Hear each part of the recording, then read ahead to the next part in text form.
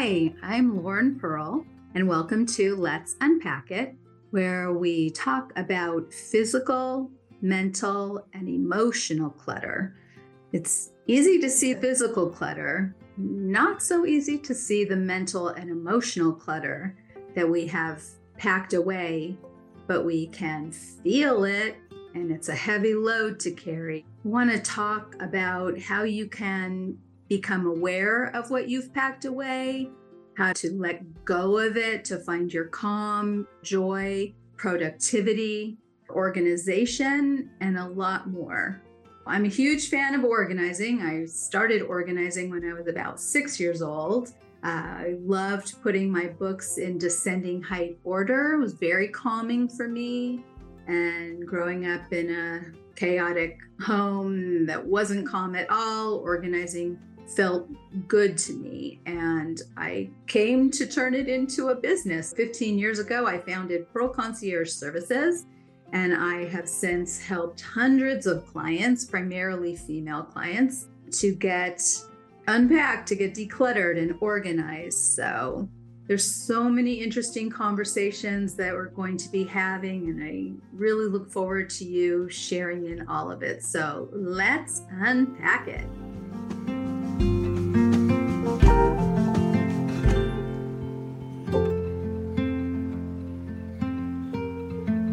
Hi, happy December. I can't believe already the last month of this year. And I also can't believe that this is my first episode of my second season of Let's Unpack It. So I'm so thrilled. I'm having the best time having amazing conversations with such interesting people. So I hope you've had a chance to listen to some of the episodes. I want to focus on the holidays right now.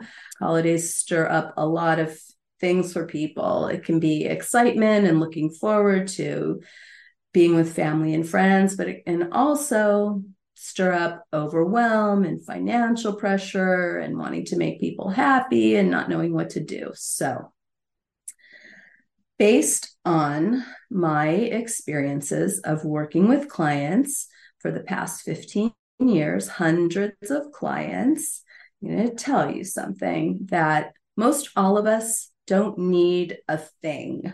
Most all of us, not all, but a lot of us have everything that we need or even could want. I'm going to suggest gently and strongly that instead of buying things, make memories. Use the holidays as a time to do things with your loved ones. I know this is a challenging one, and I've heard from a lot of parents that the grandparents don't get on board with this idea. So I am a grandparent, very blessed to be. And I'm going to tell you from a grandparent's perspective and a parent's perspective that really, truly, the kids don't need anything, but what they need and what will really make an impression is if we take the time to spend time with them and do something special. So you can spend a lot of money making a memory. You could take the kids on a vacation. You could go to Disneyland. You could do all kinds of things. It ranges from you could spend a lot of money to a medium amount of money to really very little money. But the key is skip the objects. They just pile up. And once the very initial thrill is over, it's just adding to the clutter. It really is. I think you know that, but it's such a pressure to buy. One of the things I love doing with my granddaughters is going to Color Me Mine. Yes, you end up with an object, but the main thing is you spend a couple of hours sitting and painting together, and it's so relaxing. I love it. So shout out to Color Me Mine. You can make a picnic. You can go to the park. You can make cookies together. You can go volunteer somewhere and help people that are less fortunate. So there's all kinds of options. But when all is said and done, really, if you think about it, what do we really remember about the people that we love? Remember spending time with them. We remember just being with them. It's not what they gave us. It's really not. So please consider, for everybody's sake, make a memory this year.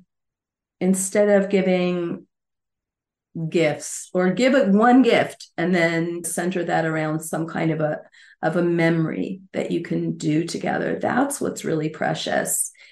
People ask me all the time, how do I teach my kids to be organized? Well, a couple things. First of all, kids learn from examples. So if you are organized, and I'm not talking about obsessive organization, but if you put things back where they belong, if you don't allow clutter to pile up everywhere, then the kids see what it's like to live in a nice house with space where everyone can breathe.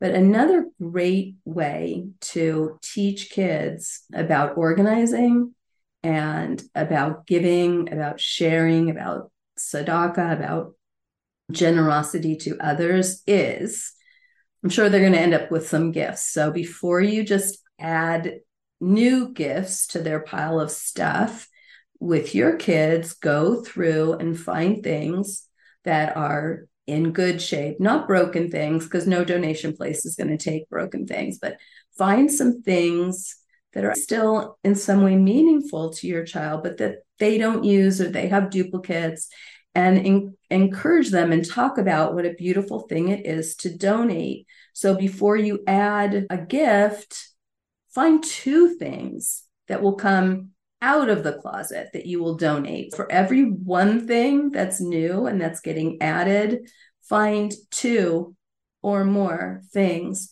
that come out and go in a bag for donation. You can make that a little field trip that you do together. It's so important, and that's going to make a really long-lasting impression on your kids too. So show them by example. I really love you all. And I thank you so much for your support with my adventure. I'm loving it. I can't wait. I have some fantastic guests lined up for season number 2. So excited to share. I hope that you let my pearls of wisdom soak in about how to approach the holidays. And I look forward to speaking with you again.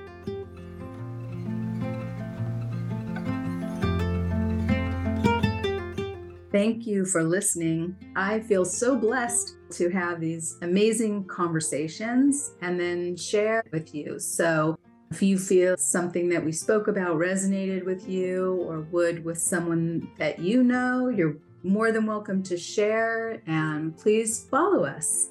Feel free to leave comments. I'd love to know your thoughts. Thank you so much.